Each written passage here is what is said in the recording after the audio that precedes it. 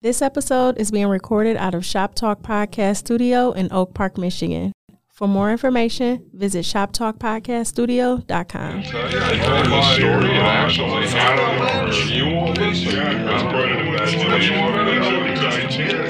after hours at that glamorous night spot, and we're taking it easy, swapping personal experiences. Let's listen in America today. Life of the party, that I almost find.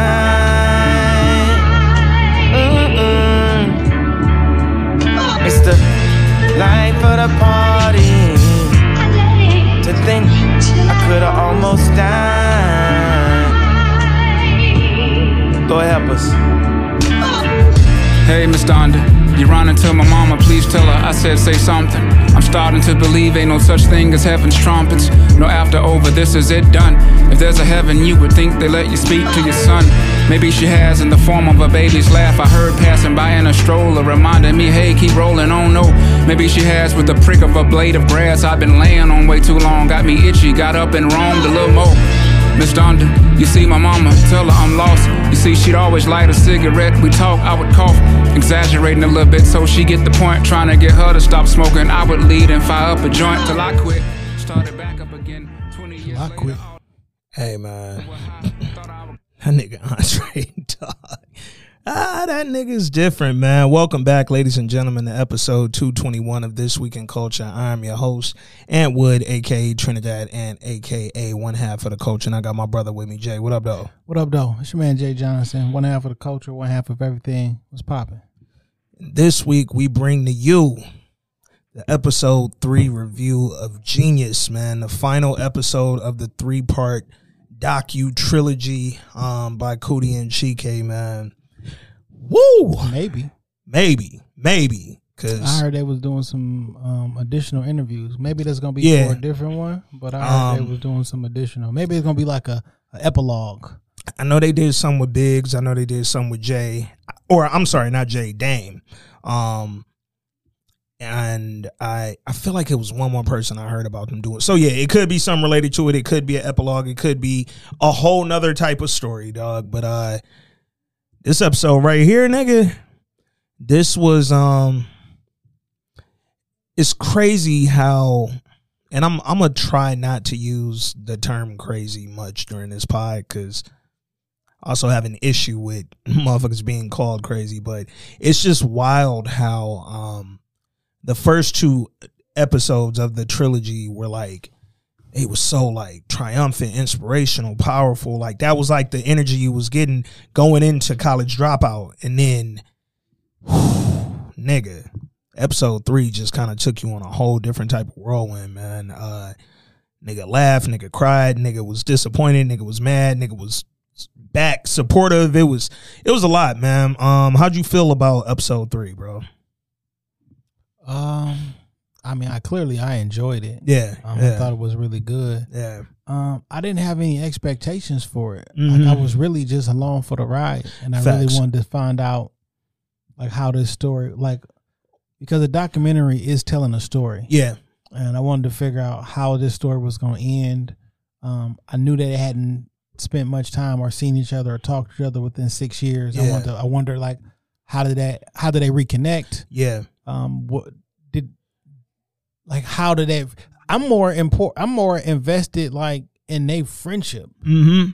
Like I want people to be good versus the parts that really had me hurt. Like clearly, Miss Donda passing was like difficult, but like the parts that was like fucking me up was the parts where he was playing Chike like that wasn't his man, or Coodie like it wasn't his man, and I was like, damn dog, like. Then I also had to wonder like was he or was because like at one point he was clearly faded. Yeah, no, like, definitely drunk. But it was to the point where when you see your man getting uncomfortable, like you got it, because like Coodie was doing like the fake like all right, like all right, and even told him like nigga, you about to get violated, bro. Yeah, for sure. And I'm not joking with you, dog. Hennessy, like it's gonna be the death of me. But it was. But then I felt Kanye too. Because he was like, nigga, how you gonna have a camera on me when you know I'm fake? Like, I'm drunk. How you gonna, why you interviewing me while I'm drunk? it was parts where just were a like real conversation between friends, like things that really happen in real life. And because I'm trying to get footage for the doc, and I'm trying to big up Channel Zero. Like I'm not using you, right? Because but like I want this interaction to go a certain way because I want to use this, and you aren't. I don't know what you're trying to do. I'm just drunk as hell, happy as hell after the party, and it's like both people are like right, and so I think the documentary, all 3 parts, but especially part 3, was definitely a live version of two things can exist. Like you can have a nigga who's clearly wrong in some of the shit he's saying or the way that he's saying some shit, but you can also in that same experience acknowledge, yo, that man is dealing with some traumatic, fucked up shit in his brain. And he don't know, like, this was probably the most honest documentary I've seen in a while, dog. Like, and for Coodie and for Kanye, like, off top, I just want to say thank y'all for even like putting some shit this raw out, because this ain't have to come out, dog. I feel the connection that Kanye had with his mother is the same connection that Coodie had with his father. With his dad, yep. You know what I mean? And it just shows you how two different people can deal with trauma and deal with the loss of a parent, a loss of the loved one. And sometimes some trauma is big enough to cause a psychosis. Bro. And to change you. I have a friend who dealt with a loss, and it changed her. Like, for years, it changed her. I didn't, from the outside looking in, I didn't quite at the time understand it. Yeah. Because I know how I deal. Well, when this happened to me, I sucked it up. I got over it. Just kept going. Yeah. And because I'm the author of my life, everything I see through these lenses is how the world works. Facts. Why don't it work like that for other people? Yeah. But when you put yourself in somebody, when you attempt to put yourself in other shoes, or you receive the information that they providing for you and you try to decipher it, it's like, yo, we looking through the world through two different lenses, and the way that I would handle things is not right or wrong. It's just the way that I would handle things, or I could handle things. Yeah. Some people don't even have the ability to handle things how Ant would handle it. Yeah. Or how Coodie would handle it. Yeah. Or what have you. You ever watch like I don't know, nigga, Kentucky Derby or some shit, a horse race where these motherfuckers is as close as they could possibly be going into the finish line, and then they say the phrase, one of them finished by a nose. Some shit like that. You got two motherfuckers going through the exact same shit almost at the exact same time, but one of them finishes slightly differently. And I feel like that's how we all deal with traumatic experiences. You could lose a parent, I could lose a parent, he could lose a parent. All three of us are not going to handle that the same way. So I like how you worded that. When you attempt to put on another person's shoes, really all you do is realize now you just walking with two left feet, nigga, because you can't put my shoes on and tell me how I should deal with the shit I went through, nigga. And guess what? We only know about this one traumatic event in Kanye's life. You don't know about this man in real life. Fam, like I'm watching this shit with Shorty. She said I didn't even know his dad was in his life. His dad been in his life for a while. For a while, like had some, clearly he wasn't with his mom no more. So that was a thing. But like Kanye dad been there. Yeah, like as a star, he references his pops a lot. But it's not a well known thing because people, you hear Donda, Donda, Donda, and more importantly, you saw Donda, Donda, Donda. So for a lot of motherfuckers, we on the outside looking in, but telling him what should be going on inside. Like, what about the other people I lost in my life? Man, yo, but not even just that. What about the other experiences that I had while I still never recovered from this one traumatic incident that you know about? Currently going through a divorce. I get it, dog. The niggas saying and doing a lot of fucking shit online, and it ain't healthy, it ain't good. I have no idea if it's how real it is as well, because that's a thing. These things always come about while he's promoting something. He has something to sell. Also. And what I think is real funny is everything that a Kardashian ever went through in life that was serious as fuck. Y'all niggas said, oh, they doing this shit for the show. They doing this for the whoa. Now that some shit's happening to her that y'all don't agree with, and Ant don't agree with it either. I wouldn't do this shit whether it was for the album drop or the documentary drop or none of that shit. But the fact that, here's some shit that's keeping everybody's name in the media again. Now all of a sudden y'all like, this is terrible. This is but it wasn't terrible when niggas was making docs about what Bruce was dealing with, when they was out here promoting what Rob was going through, when they was he dealing with weight gain, weight loss, Black China, and y'all was eating it up online, and everything that got said, y'all niggas was reposting. That was abusive too, dog. I'm saying whatever the fuck is currently happening right now and however he's responding, that's a separate conversation.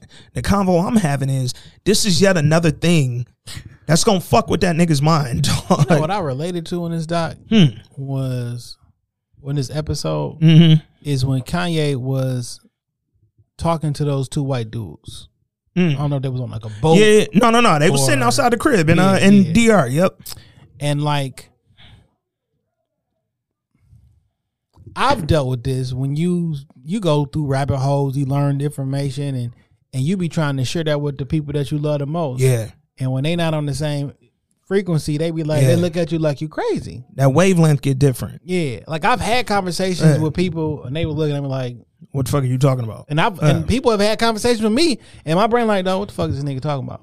So like, I don't never judge it because I've been there too. Yeah. So it's like, yo, I can relate to that because y'all smiling and nodding because you don't want to upset him or ain't gonna piss him off. But like, I've had conversations and like either mid conversation, I'm like, this motherfucker don't understand, and let's switch the subject. And like, what I noticed in this episode, it was several scenes. It was the scene where he was talking to the two white men. It was the scene where he was talking to Gerard Carmichael. It was the scene where he was just kind of in the car and Cootie's recording him and he's talking about I can't remember exactly what he was talking about. They were driving though.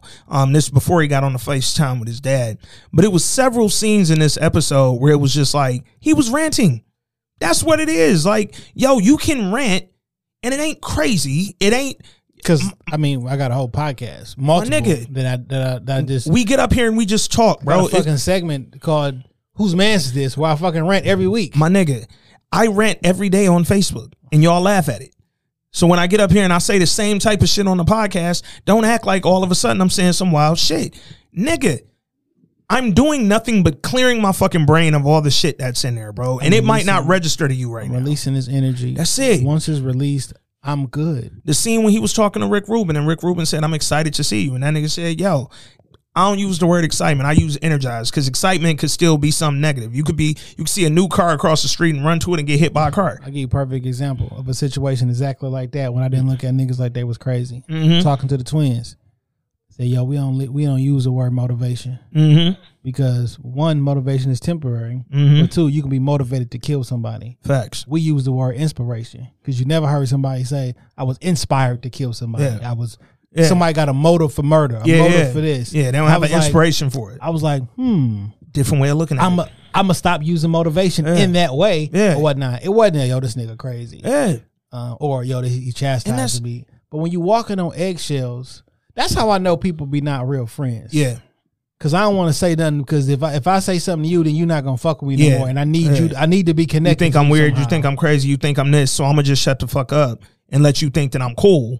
Instead of really, and I loved how, the same way you just said how you approached that situation with the twins, Rick Rubin didn't say, dog, I ain't even mean it like that. He literally was like, I hear you. I like how you said that. I'm looking at that differently now. Like, I get why you used energized instead of excited. And it wasn't. He was like, I don't know, man. We tried to put the cups on him. He got excited and excited. And it's like, I just don't think that everything that you may not agree with or you may not understand is a cause for confrontation. It's a cause for cancellation. It's a sometimes you just need to listen. Just listen. And even if you don't take anything from it other than, yo, I listened, I heard him, I still don't quite get it, I don't know where he come from. But that's what that man went. Just listen. That's it. Just listen. Yo, it's common that motherfuckers always, yo, we need to stop listening to respond. But then all niggas do is listen to respond. That's it. Like you listen to this podcast every week so you can respond to some negative shit. I posted a long time ago on Facebook, like, yo, shout out to the people who literally only pop up on my status when I say some shit you don't agree with. Say some regular, normal hello shit. How you doing? How y'all doing? Hey, good morning, y'all. Any of that type I fuck shit. with y'all pod. I don't see you niggas. But when niggas want to tell you how much they disagree with you, they pop up like gangbusters, dog. And it's like, where do you niggas even come from? I didn't even know you listened to the pod. Now you got me thinking you only listen to object. Bro, I don't want them type of listeners, dog. And I know we can't control who hit play on our shit, but it's like, yo, I don't want niggas listen to the pod who only come in here to tell us we wrong. Nigga, we not coming up here to say we right. We just coming up here to talk, bro. Clear my thoughts, man. My nigga. And it was so many guess scenes. What? I may say something and that be my thought on Monday, and I can have a totally different opinion by Tuesday, because guess what happens? Bro. Your mind changes with new information and different perspectives. Every podcast we've ever recorded in 220 episodes, plus additional convos that we have in and out of this studio, I've left the pod and thought a totally different thought about the same shit we just discussed than what I put on the microphone, nigga. But I'm not going to call Jay and be like, yo, bro, cue the mic back up. I got to say this way now. No, nigga, I said what I said. I stand on what I said. And when we come up to this pod, that's why I think with this documentary, I was so engaged, not because Kanye is one of my favorite fucking people of all time, but I was engaged because it's like, man, I know what it feels like to just be live recording some shit and not have time to think about how perfectly you get to say it. What's so crazy, one of my friends, we've been like, she know me probably better than a lot of people do. Yeah. 20 plus years, right? And I'll listen back to the pod and I will think I said something that I did not say. Like we'll be having a conversation, or like I'll start saying the word, like I'm about to say something, or you'll possibly say something, or something that comes up. But in my brain, I thought I explained that shit in detail. Yep. I never even finished the sentence. Yep. And she's like, I can tell you about to say something right here. I'm like, damn, you right, because in my brain, and you don't know to go back because this shit live and I don't do no edits until well, I did take a bunch of Will Smith shit out last week. No, but like even so, you know what's funny, and we'll talk Bel Air later, but just yesterday I'm talking to one of my homegirls, and we were talking about Will Smith's book. And she was like, I listened to the audiobook, and because she had the physical right there, but she was like, I just finished the audiobook. She was like, it was brilliant. And she was like, I went into it not really wanting to hear it because I hate hearing Will Smith talk. And I was like, what's wrong with Will Smith when he talk? Like, what that mean? And then she said something that I was like, damn, I actually get what you think. She was like, Will Smith, and he even talks about it in a section in the book, when he does interviews and shit, he tries to say the perfect fucking thing every time. Every time. So it's a very slow cadence. It's a very well thought delivery. And I get it. You want to think before you say some shit. But every interview Will Smith ever does, it seems fake. It seems rehearsed. Yeah. It's very and she was like, I didn't want to hear the audiobook because I was like, I can't deal with Will Smith trying to perfectly tell me about his life and his career. And she was like, it shocked me because the nigga was able to just sort of go. You know what I'm saying? And I was like, instantly I knew what the fuck she was talking about. And when we get on the pod, when Kanye got Cootie following him for 20 plus years on and off, my nigga, everything, shit, fuck Cootie following him. Nigga, I'm Kanye West. Everywhere I go, somebody's following me, somebody listening to what I'm saying, somebody recording what I'm saying. It's not all going to come out right the first time you hear it, bro. You know, I got a new understanding or idea of why he stopped having Cootie record him. You ever heard a conversation with Jay-Z? It was an interview with Jay-Z. He talking about how people be frowning their face up all the time and shit when you look at somebody, like, what you looking at? Because you don't want somebody to actually see you. Yeah. Like you see the hurt, you see the pain. Now, if you got a camera shoved at me and you followed me. Fam, I don't want you to see me right now. Yeah. Because I don't even want to look at myself. Yeah. Like I'm in a dark space. That's possibly. a real thing, dog. It's and a like real thing. And I don't want you to and we know each other. Yeah. So you gonna see me. And I can front for everybody else in the room. Can't front for you. And I can't front when the camera is on me the whole time. Yeah. Can you turn that off? Nigga, not only can you turn that off, but yo, maybe you ain't going on this tour. Because again, look at how Coodie approached everyone. In this one episode, they stopped talking like 6 times, nigga. 5-6 times. And every time it was a reuniting of some sort, Coodie said, yo, I just wanted to check on him. I just wanted to see how he was doing. I just wanted to see if he was healthy. It made me happy to see him happy. Yeah. If I'm around you and I know you that well and we as close as we are and I've been around you during some of your fucking most raw, before you had a thing, before you ever reached the level that you reached, nigga, even with the cameras off, I still see you differently than everybody else in this room sees you. So you may not want me around, not in an offensive way, but in a way that, yo, right now, I can't deal with being seen, dog. If we being honest, I'm your big homie. I knew you when you was 17. I was 24. I was the man in Chicago. You was getting started, nigga. You was there off one beat you did on one album. These niggas was talking to me. So, I've watched you grow. I've watched you ascend well far beyond where I've gone in my career. And I've done some things in my career. But nigga, you might feel like, damn, I don't want him to see me hurt. I don't want him to see me down. I don't want him to see me depressed. I don't want him to see me wilding. I don't want nobody to actually see me right now. Hey. You put on fucking disguises and you go out. And you know I gotta be social. I gotta do this. I gotta do that. You know, I don't want you to know what I'm going through, bro. Because if you really, and again, Coodie being the person he was and shit is in Kanye's life. Not only do I not want you knowing what I'm going through, but I know you being you're going to try to see what's going on with me. Like, I can't front for you because you won't let me. And then, like, when he was talking to his dad, like, oh yeah, this is one of my best friends in life. We've been friends since we was a kid, and that slipped out. Even that, did you see how that energy shifted when Coodie was like, "We got him, he good," and he was like, "Why you say that? My dad ain't seen you since we was little kids." And then instantly flipped and was like, "Yeah, that's one of my best friends for like 30 years. He here with me now." Like, I saw the change when he was on the phone trying to get him to go through the paparazzi. Like, yo, where my boy at? Yep. I'm like, all right, man, because like, and he was happy to like. I'll have like when you see your mans in them and they ain't been happy.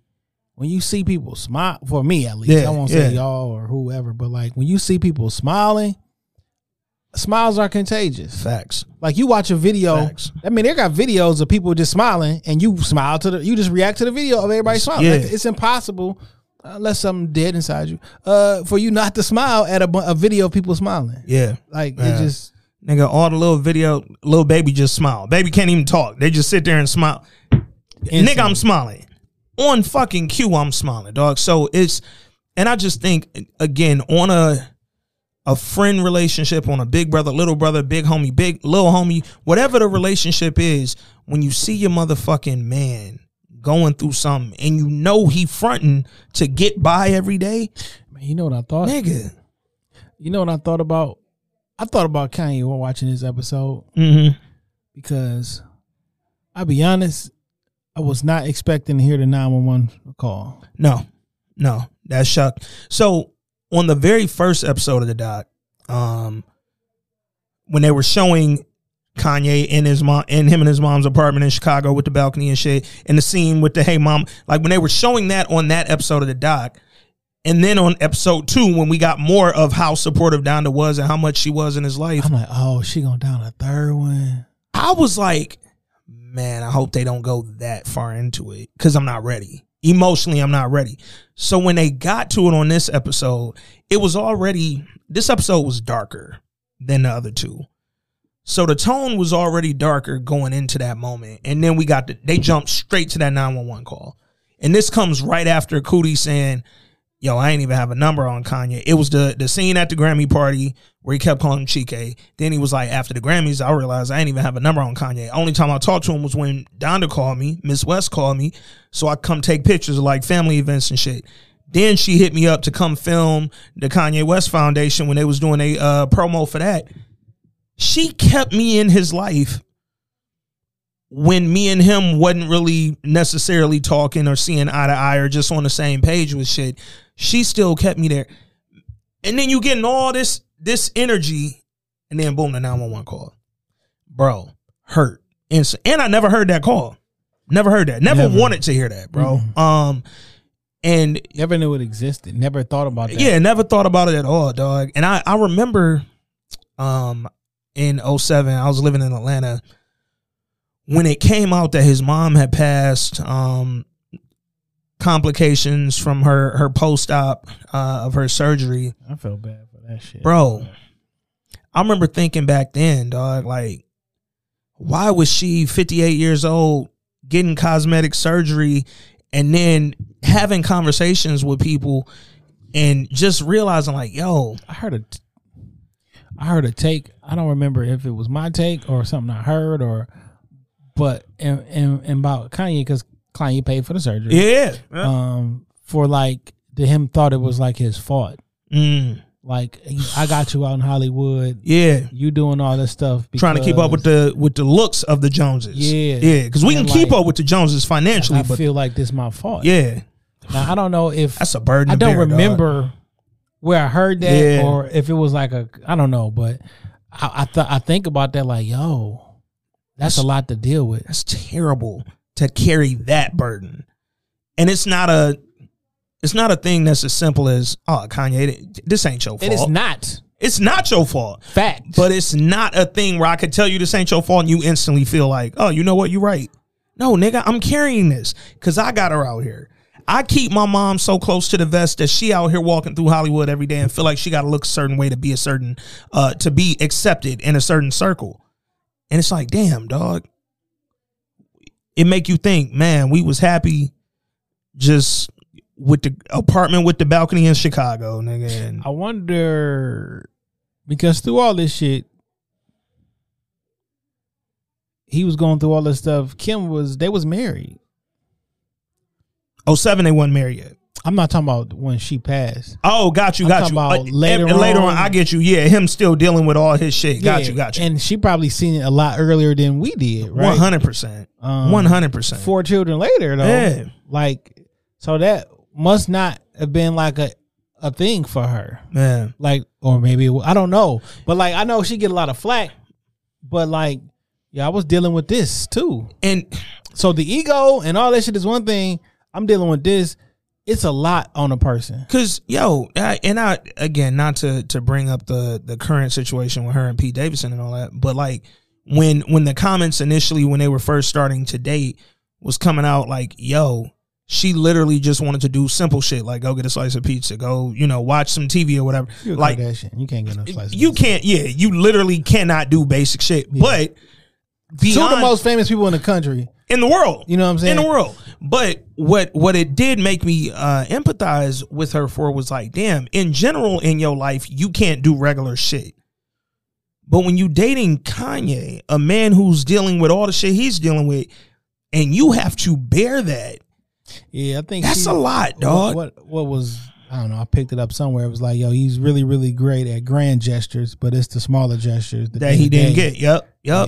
And that's, look at, so beyond all the ego and bravado and braggadociousness, it's still an insecurity there too. Yeah, because I almost gotta be over the top because when I was quote unquote normal, y'all fronted on me. Man. So now, that's literally how I gotta get on. I gotta be super persistent. The way I got into this game was not taking no for an answer, right? My nigga, the moment that Kanye, because Kanye always, we talked about it 2 episodes ago on the first and the second episode of the doc. As much as he believed in himself, he always said that shit with a little hint of nervousness. Facts. It wasn't that he believed in himself less in the nervousness. It was, yo, dog, I really want y'all to believe in me this way too. Like, I'm not saying it to be arrogant. I'm saying it so y'all could maybe see it. I believe it, but because I know y'all don't believe it, Yeah. I know I seen Wow, and that's where that in the minute that I feel like that switch flipped was that first Grammy speech. That, hey, they said they wonder what I was gonna do if I didn't win. I guess we'll never know. That I literally, because then when you look at the next Grammys with the purple jacket and all that and the sunglasses and all, that nigga swag was a whole different. And it was like, now Cootie said, I'm like, yo, he said he playing the character. Man, that part literally said like, they turned the cameras on. Because once that Grammy was like, all right, nigga, this doc done. Let's get this shit out. Yep. And he said he ain't want to do it I don't want yet. people to look at me that way. Nah, I don't want people to see me that way. man. And now, maybe this is the time where I stop bringing you around because you're going to see, I don't want you to record my insecurities. My nigga. Before, this many people wasn't looking at me. It didn't matter. Before, my insecurities was all I had. Now I got fans. Whoa. Now I'm insecure about my fans thinking that I'm that insecure, bro. Nigga, it's a Jealous. very... It's a vicious cycle. It's a vicious fucking cycle. But you know what, dog? I think we create insecurities in confident motherfuckers. Because the minute a motherfucker tell you how great they are... Be humble. Humble yourself. And it's like, damn, nigga, I wasn't unhumble. I'm not humble. Like, I mean, the definition of humble. What we think humble means, it don't mean that. No. When I don't. When never you look have at the word as humility and not humble, it start to make a lot more humility. sense. Yeah. Versus, no, I'm not about to have a low estimation of oneself. Yeah. No, I don't think about myself lowly. I don't think that way about myself. Now, that doesn't mean that you arrogant. Yeah. But when we tell people to be humble, you don't know what your words mean things. Yeah. Right? And there's power in words. If you keep telling somebody to be humble, that's a bad thing. Bro, a motherfucker will tell you, it's like, you remember in 2008. Per definition. You remember in 2008 when Barack Obama became president and everybody online was saying, yo, now I can tell my son, my black son, you too can become the president of the United States. I promise you I'm not joking or trying to be sarcastic. My thought in 2008 at that very moment when I was reading them statuses was, you ain't been supporting your son and telling that nigga you can grow up and be whatever the fuck you want to be. You want to be the president? Yes, you can be the president. It ain't take Barack to make you be supportive of your son's confidence, did it? I ain't never needed to be a follower. No, son, you can be the first. Nigga. I don't need you to follow nobody. No, you didn't need to see Barack for me to end. My cousin said she wanted to be a president of the United States. She used to say that when we was like under 10 years old. Yeah. Like that was her thing. She used to pageant like, I'm going to be the president of the United States of America. Yeah. I never thought that shit was wild. It never crossed my mind that wasn't even possible. Yeah. I was ignorant because if that's what you want to do, who the fuck am I?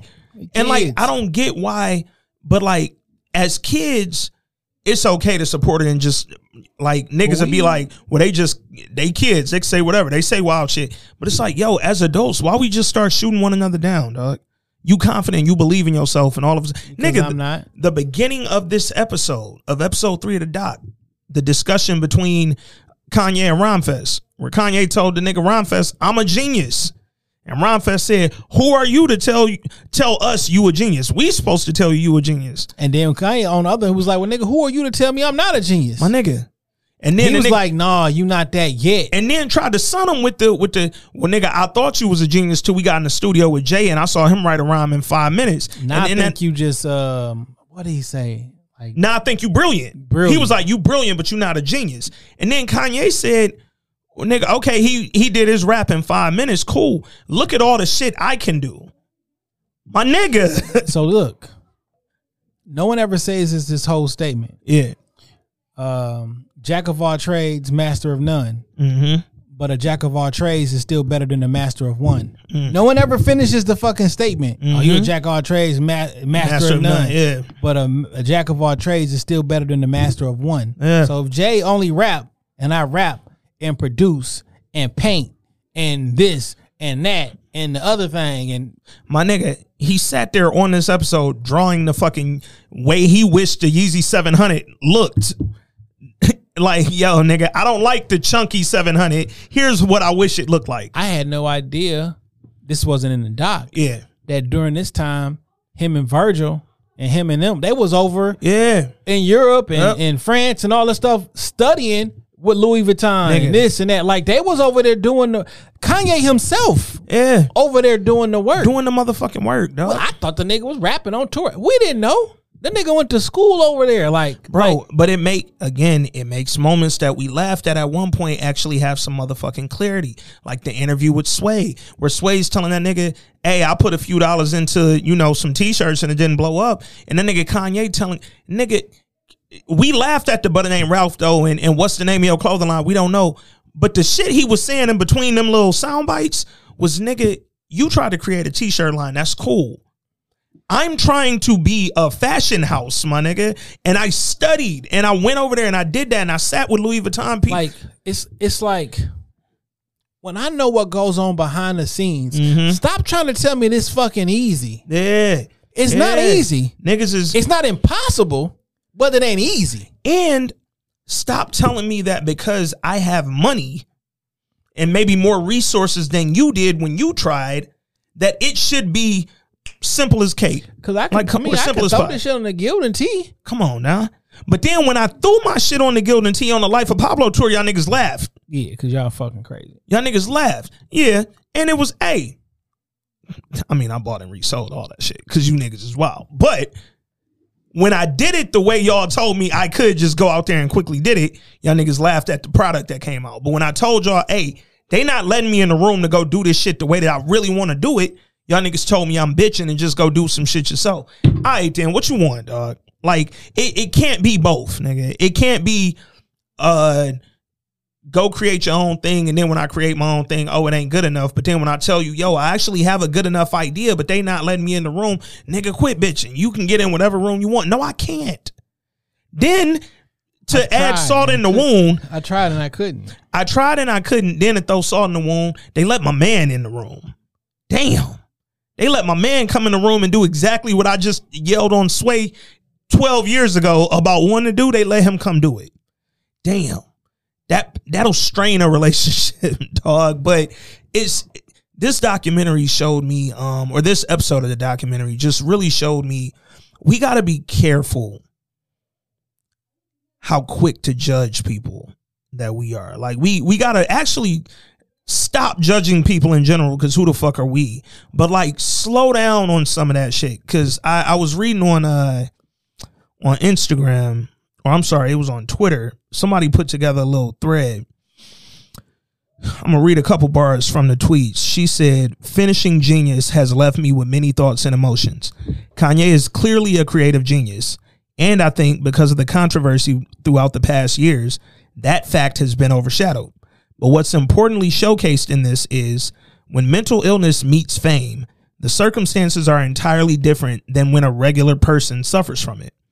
Because someone of Kanye's status, the power he has, the money-making machine he represents for countless people, and the idol he is to millions around the globe, he cannot simply treat his mental illness or just suffer in silence.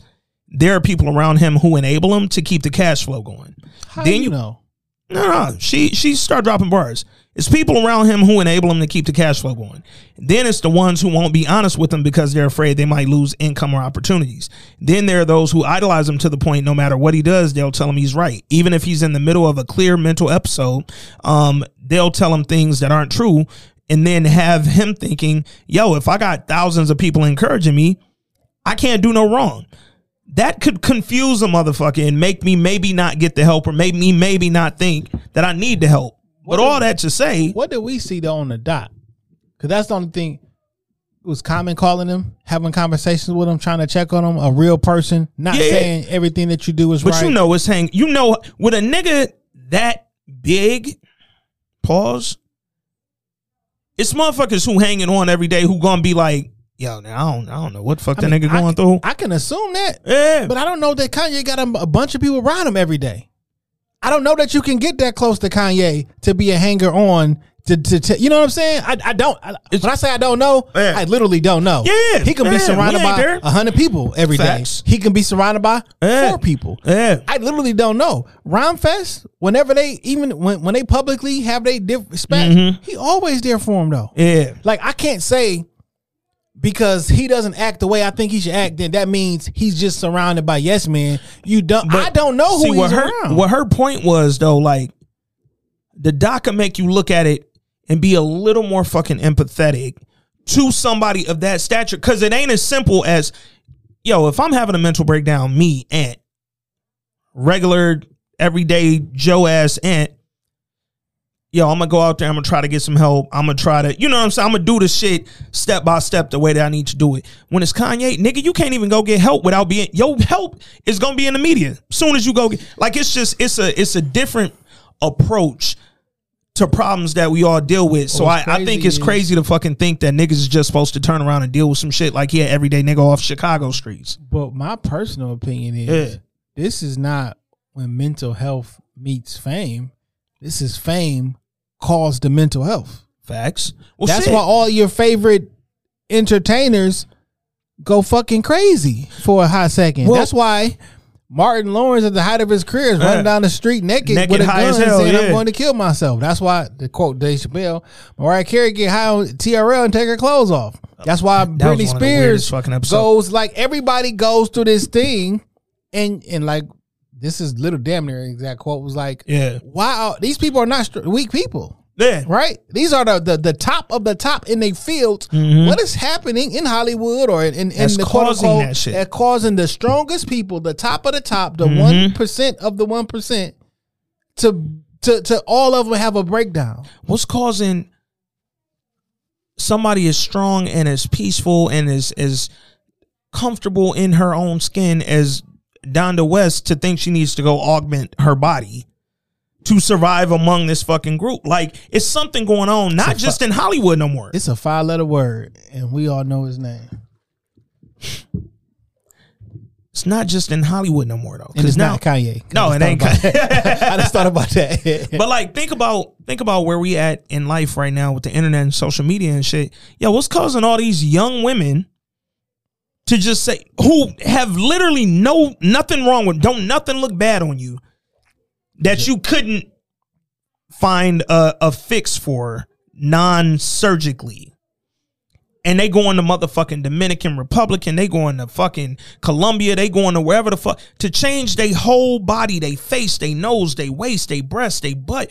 Nigga, what's going on the internet that's making y'all think this is something wrong with you? It's idol worship. Bro, but we don't want to call it that. And it's because of that 5-letter man. Like, I mean, we can. It is what it is. You know what's even more fucked up though? Is that we'll see some shit like that that's clearly problematic. You young 20, 30 something year old woman who literally your black has not come close to cracking, and yet y'all already going to fix some shit that ain't even an issue yet. But then when somebody says, yo, like, you ain't got to do that. Mind your business. Now we telling them mind their business. Now we telling men stay out of women's business. No, man, I'm trying to let a woman know you beautiful. I'm trying to let a woman know you being you the way you are is nothing wrong. And guess what? You don't got shit to fix. And guess what? I know I'm not a woman. And I mean, y'all probably get bombarded with that a lot. But just as we talk about people who want to do self-harm and they say, say something nice to somebody, you never know how. Like, maybe there's a black woman out there that needs somebody to say, hey, I think you're beautiful just the way that you are. Nope, because that's problematic. Because I don't know if God put that on your heart to say, I'm not talking about you out here catcalling and trying to whatever. Like, I don't know if there's a right or wrong way, but maybe somebody needed to hear that day. Yeah. And not in the creepy nigga who trying to get on type of way. And maybe, just maybe, when you say that, you genuinely mean it. Maybe you're not trying to be in fucking women's business. Maybe you trying to tell a motherfucker, dog, just be you as you are. Like, motherfuckers go from take me as I am with Mary J to, hey, I'm about to go have surgery. Motherfucking Delicious just told dog he was a liar. Delicious. Yo, fucking, your whole physical being is a lie right now. It's not you. Like, come on, dog. Call it what it is. Yeah, I ain't even gonna get into that. That's gonna irritate me. But my point is, like, it's shit going on in the world, not just in Hollywood no more. Because it used to be Hollywood used to be like secluded in its own little corner, and you had to make it over there to be impacted by some of this shit. But now with the internet, you might as well be in fucking Hollywood, because you going on here every day seeing these quote perfect people, and now you feel like you got to be one too, dog. So I was trying to think, because a documentary is a story as well. Facts. There's only so many stories you can tell. Facts. And this was a Humpty Dumpty story. Yeah. And we saw, and we liked the underdog story. Love right. it. The reason that I think everybody thinks this documentary is so good is because we like the underdog story. We already know he quote unquote won, but we seen the people you seen them get fronted on, right? Because what this gives you is hope that all those people who turned their back on you or keep saying no, as long as you keep going, somehow, he did it, I can do it too. That hope is there, and I think that's why we enjoy this shit so much. Even if you're not a fan of his music or his work or his personality or his thoughts and opinions or who he date, whatever the fuck. Yeah, you watch this and be like, yo, I think this is a good doc because it shows the precipice of somebody on the verge of getting local celebrity. Yeah. To to national, to international, to boom, and then he falls off. But he falls off and has a great fall. Yeah. And then all the king horses and all the king's men, all his friends went and put Kanye back together again. But it's wild because we talked about this before. We talked about it with Kevin Hart. It's mad like Uber celebrities who we've talked about this with, where it's like, yo, when did y'all just start hating them for nothing? They ain't do nothing but succeed. Y'all loved them when they was done. We loved Soul playing Kevin Hart when he constantly tells you that was the lowest point in my career. Because I had been in what's been repeatedly known as one of the worst movies ever made, even though Soul Plane was fire. But in Hollywood, that was almost the end for me, dog. And y'all niggas loved me most when I was at my lowest. Now I'm a literal fucking cash cow. Everything I do is successful. And y'all hate me. And now I'm not funny no more. Everything I do is like, generally speaking, good, kind-hearted, and healthy. Man, this nigga trying to get niggas to work out. He did Chase and Nike and bring financial, like, it's just a whole bunch of good stuff. My nigga Kevin Hart literally put out an affordable fucking exercise clothesline or whatever with his wife, and niggas, I saw somebody say that Fabletics shit cheap as hell, bro. I'm trying to put out affordable shit for people who might not can go buy all Nike sweats and shit, bro. Guess what's the same shit? Same fucking shit. It's not cheap. It's just a different brand on there. That logo different, and now all of a sudden you think it's cheap. All this shit came from China, my nigga. Come on, my nigga. But it's when you look at the Kanye shit, it's the same thing, right? Even with this documentary, everybody love episode 1. Her underdog. I can relate because I've been an underdog my whole life. Well, nigga, I hope you come up. And when you do, I hope the niggas who supported you as an underdog are still there. Because motherfuckers tend to leave when you come up. Because now they feel like you not relatable no more. That's what I loved about Cootie, dog. Kanye didn't want Cootie around no more after he blew up because they'd be like, yo, money don't change you, it change the people around you. What's up? And the people around you may think you've changed. Maybe I don't want you around recording me because you're gonna be looking at me like I changed. I'm gonna be acting like I ain't changed. Yo, that's a lot of pressure to let me stay down. Let me. I'm gonna ask you a serious question, dog. I'm dead ass serious when I ask. I'm changing as soon as the money get here, my nigga. That's exactly what I'm asking you. Why would you not? What is our motherfucking obsession with staying exactly the same when we become successful? No, keep your morals about you. The only thing that's really gonna change, because at this point I'll be 40 next month. Facts. I'm cool with who I am. Yeah. My circle probably not getting bigger. Yeah. Well, I can't say that because I probably be in different circles. I'm probably gonna change. But that's the thing. Like, I don't get why we look at that and automatically assume when motherfuckers get on and they change, this is a bad thing. My nigga, if I go from, this is just me, if I go from regular Ant today making amount of dollars, and then tomorrow nigga, I'm the biggest name in the motherfucking world. I got billions. All my Jordan 1s gonna be off-white now. My nigga. Like, if I don't change, and here's the thing. I don't need to change who I am, but I have access to different shit. Oh, yeah. I'm wild if I don't explore different shit. The fabrics that touch my body are gonna be different. My nigga, dog. Like, the personal chef is gonna be different. But here's the thing. All you niggas that be like, oh, motherfuckers change, they get money, they get, yeah. So then, when All-Star Weekend came up, and what's dog that played for Cleveland? They got the fucking fro. Yeah. When he goes out on the court to do his interview before the fucking All-Star Saturday night shit that he was involved in, and then he wearing like a basic ass hoodie, some jeans, like he was dressed to the regularist. Internet clowned him. That nigga got all his money now. Clown me. My nigga. Okay, he didn't, quote, change. Now, granted, hey, I'm also about to play in an All-Star game, nigga. You think my life ain't changed? It's completely different, but just because I ain't changed how I dress. And this hoodie is $292. And you don't see the strings, you don't see the drawstrings, you don't see you don't see none of this shit. And if this motherfucking hoodie was $2, fuck y'all, nigga. I'ma be regular. Like, Jay bro, say, you think I work this hard to stay the same? My nigga, but it's that age-old adage of motherfucking, like, think about like the dope boys and shit that be getting hella money and then don't move out the hood. Nigga, why are you still there? Leon? Come on, dog. You see old pictures. I be seeing remember the meme that started all the memes? It was the Drake look back like this meme. Yes. Yeah. Go look at that video. Them niggas look poor as hell in them clothes. Well, not poor. Like, but when they closed, the clothes, like at that point, they was already stars and rich. Yeah. Oh, wasn't that video supposed to be like back in the day though? They was all dressed like back in the day. I feel like, because like I watched that video recently, like, yo, this don't look like, we know Rick Ross was rich at this time. Yeah. It don't look like this version of Rick. Yeah. Because he changed. Yeah. And not for the bad. I watch old videos of T.I.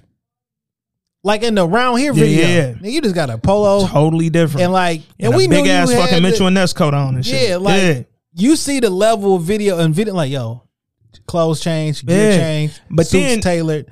It's wild because we'll say all this shit and then we'll also post a meme of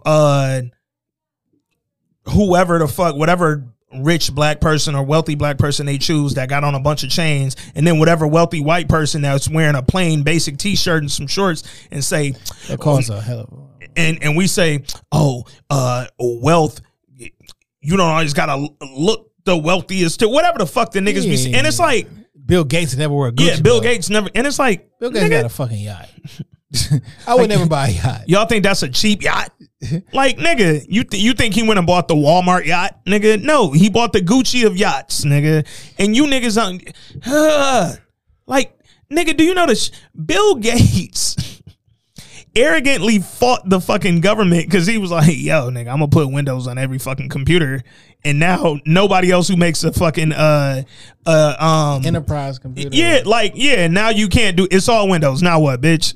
Y'all think because Bill Gates is white and don't wear loud Gucci print shit that nigga ain't out here stunting? Bill Gates ain't never seen Walmart. Come on, dog. Even if he got groceries from there, he didn't know. Bill Gates is not grocery shopping. No. Let's say his maid, who he pays, went there because it was like, yo, man, Whole Foods didn't have no bread. No. Bill Gates bit into that sandwich like, that nigga, bitch, is this a Walmart sandwich? Imported from wherever they make the bread. But it's just, it's wild because it's like, why are we so resistant to people changing when they get access to different shit? Like, my nigga, you should. What you know also is a thing. This is also a thing. I don't gotta be friends with you forever. Facts. Like, I just don't have to. Yeah. We don't gotta fall out. Yeah. We don't gotta hate each other. But like, I'm not friends with everybody I used to be friends with. Yeah. Well, it's not that we not friends. Yeah, but I just don't kick it with niggas the same way. Yeah. I don't mean I don't love them, but I don't have to keep my nigga be with anybody. Life is gonna take you through 20 billion different phases, dog. At every phase, every stage, the people who was with you at the previous stage may not be there. And if they not there, that don't make them a bad person. It don't mean that they fucked up. It don't mean that they did something wrong, did me dirty, and none of that shit. It might be, yo, I'm at a stage in my life where, nigga, this is where I'm at right now. And the people who you with may not all be able to come with you to the next stage. That's just what it is. Like, it's not so much so that, yo, when I come up, I want all my niggas to come up. Yes, I would love for my circle to still be with me at every fucking highlight of my life. But damn, some niggas might get there and it might not sit well with them that I'm up. It might not resonate well with them that I'm up. It might not fucking feel good to them to see me doing well, dog. And if they feel like that, then no, they might not be at that next fucking stage. Like, nigga, like what we talked about last week on the Bel Air review.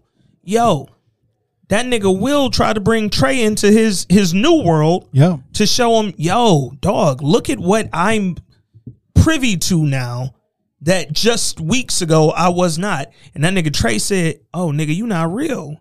You not real. You ain't trying to come back to Philly. You ain't trying to leave this fucking $1 billion mansion and come back to the projects, nigga. No, I'm not. I'm really not. Like, I actually made it out. And yo, I hate that I had an opportunity that you didn't. But yo, you might not be in this next phase of my life because you don't like seeing me shine, nigga. So it ain't that I didn't want you to come up with me to this next stage. Nigga, you ain't want to be here. You wanted to keep me down. Crabs in a barrel, nigga. Like, it's a whole fucking thing. So what I loved about this documentary is you see Coodie, you see Chike, you see J. Ivy, you see Common, you see D-Ray, you see all these same niggas throughout the doc from episode 1 to 3 popping back up in and out of Kanye. Because, yo, these the motherfuckers that's going to keep you grounded when the rest of the world don't really know what to do, bro. Damn near everybody that was in the very first episode of the doc in the is last still in one. this. My nigga, GLC been at every... You've never heard GLC say a fucking word outside of the raps. That nigga been everywhere with Kanye. Everywhere. I've been at everything, everywhere.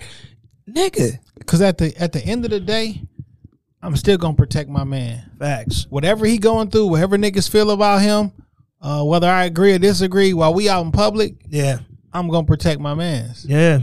That's how it is. I thought this was a great doc, man. It was wonderful, bro. I also, again, I want to say salute to Coodie and Kanye and Chike, but Coodie and Kanye specifically, because it was certain shit that they let us in on that we didn't need to be privy to. Things like that 911 call, we didn't need to be privy to. Coodie telling us, yo, when I went back for Commons Music Fest, I popped over to see my family. Little did I know that'd be the last time I saw my dad. He didn't have to show us that. Him having his daughter prematurely, he didn't have to show us that. His daughter grew up to be wonderfully smart, by the way, bro. And a beautiful young lady as well, man. But like, he didn't need to let us that deeply into his personal life. And I be feeling like when people do shit like that, we don't appreciate it. We judge it. We scold it. We talk about it. Oh, nigga, we laugh at it. Nigga, the scene where Kanye had the political rally and then he started crying the abortion moment. For sure. Nigga, we filmed that and fucking laughed at it and turned it into 20 memes. And it's like, one, did you hear the shit he was saying?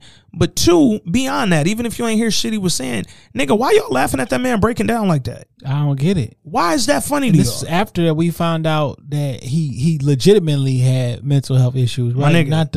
Not from what he said to what he told us. It's like, so what you think about what Kanye said? Yo, Kanye, he's going through some things right now. Nope, that ain't enough. Nigga, he sat here on this doc. The scene that I was referencing earlier where he was drawing out like, yo, this is what I wish the fucking Adidas, the 700 Yeezy looked like. The nigga said, right now I'm 35 pounds overweight due to the meds that I'm taking. Yeah. So when I look down at my feet, I want to see a slim shoe, nigga. I don't want to see this chunky ass 700. This is what I wish. And it's like, damn, nigga, I ain't never thought about that in my life. Like, yo, I'd actually like to look at my feet and see a slim fucking bird because I feel fat enough, nigga. The reason I love the Jordan 1 so much is when I look down at my shoe, I like that silhouette. Man. Like, that shit makes me feel good. Like, so every time I look down at my shoe, I want it to look that way. And if in the off chance that some, nigga, I've been on steroids for almost a year straight. I almost can't lose certain weight, bro, because it's like, man, this shit is causing fucking weight gain. That's just what it's doing. But it's also like, all right, I got to save my fucking lungs. If I'm not mistaken, he was in Chicago on GCI. Mm-hmm. And he was like, he was, well, I forget old girl that's on the radio down there, Kendra G. He was like, I'm manic depressant, bipolar, blah, blah, blah. He said this shit out of his own mouth. This was shortly after all that. I'm like, so we can stop having a conversation about what do you think he said about this topic? My nigga. What do you think he said? I don't care. But again, it's a level of grace that we not extending to this black man for some reason that I don't understand. Because as I was mentioning to you off mic, it's certain people who've gone through this shit and have exhibited all kinds of, quote, craziness. And nigga, we still support them and show them love. And Britney Spears. Still supporting her. My nigga. Supporting her from day one, nigga, through the umbrella shit, the shaving the head, the Kevin Federline, the this, to that. We have never not supported her. Parents is wild and taking her money.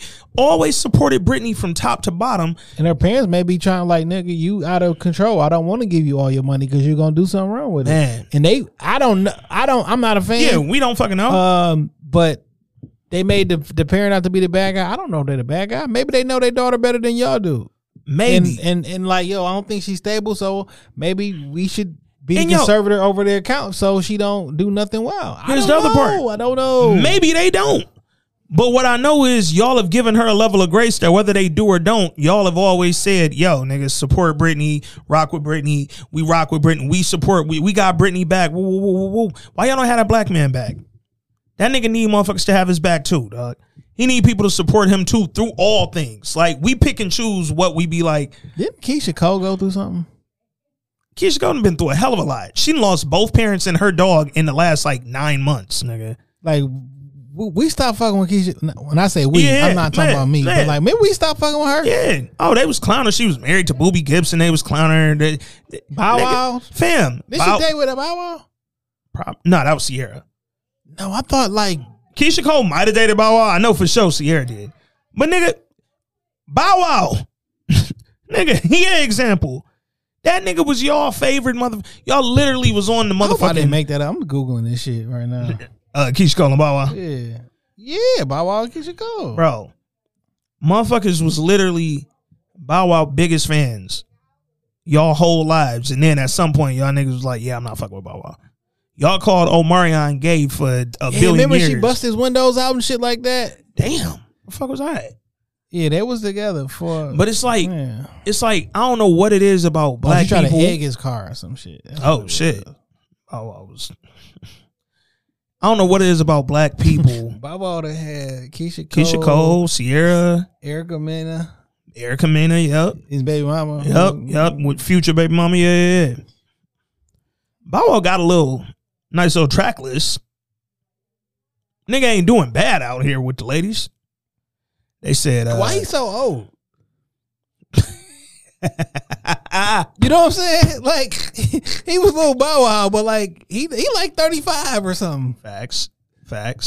You know what's wild is when we think like niggas like mad younger than us and shit, and then we grow up and realize, no, that nigga's about 34, dog. Nigga's about like a year or two behind. He born in 87. Yeah, that actually trips me the fuck out. That's wild. Lil Bow Wow shouldn't be 30 anything, dog. Maybe 30, nigga. I don't like him being 3 years younger than me. That's and not Soulja cool. Boy only 31. Though they only 3 years apart, why I feel like that Soulja feel Boy way weirder. And I feel like Soulja Boy might have been older. Yeah, like he should be older. But dog, we got a voice note from the guy Rob Silva, man, third member of the pod, about the Kanye dog. My nigga, hold on, dog. What's that name? Soulja Boy 31. Facts. Lil Romeo was 32. Facts. And Bow Wow 34. Why it seemed like they too close in age to be, I don't know, I guess we were just introduced to them at different ages. All right, man, let's see what the guy Rob's talking about, bro. This Kanye West 3-part documentary was unfucking real. There have been a lot of great documentaries the last 5 to 10 years. This is definitely top 5. Speaking of top picks and ratings and rankings, I stopped listening to current music late 2000, like 2009, 2010. So I can't make this judgment, but I thoroughly respect you brothers and Dame, the third member of your triumvirate, opinions on modern hip hop and what's been going on the last 20 to 25 years, especially this new millennium. 21st century, fellas, where would you rank Kanye as far as top MCs? And I'm talking, rating him, comparing him to Drake, J. Cole, Nicki, Lil Wayne, Rick Ross, etc. Where would you rank him amongst those greats of the last 20 to 25 years? Talk to you guys later. Appreciate you, Rob, as always, bro. I think the music that he makes put him top, right? Yeah. So at the top. I don't necessarily know that. Well, I have no idea how he makes his music, to be perfectly honest. Yeah. I know a lot of people get writing credits on his music. Facts. But I don't necessarily know how much they do, because we see how his recording process. We got glimpses of him. Facts. Right. I mumble a bunch of shit. Mm-hmm. I know what I want to say. I know how I say it, and then maybe someone else comes and fills in a blank. When it's time for me to judge you against somebody else, it skews me personally, my judging thing. I don't know where to put it. I know how that music makes me feel. Yeah. And I know where I hold that. Yeah. You know what I mean? So for me, and niggas already know when it come to Ye, I'm biased as fuck. But just thinking among the current crop of superstars of the last, like Rob said, 10 to 20 years of hip hop, not the Jays and the Bigs and the Pacs and all that. To me, nigga, Kanye tops that list musically. I might argue Jay in that list though. Yeah. 20 years ago, we in what, 2002? Yeah.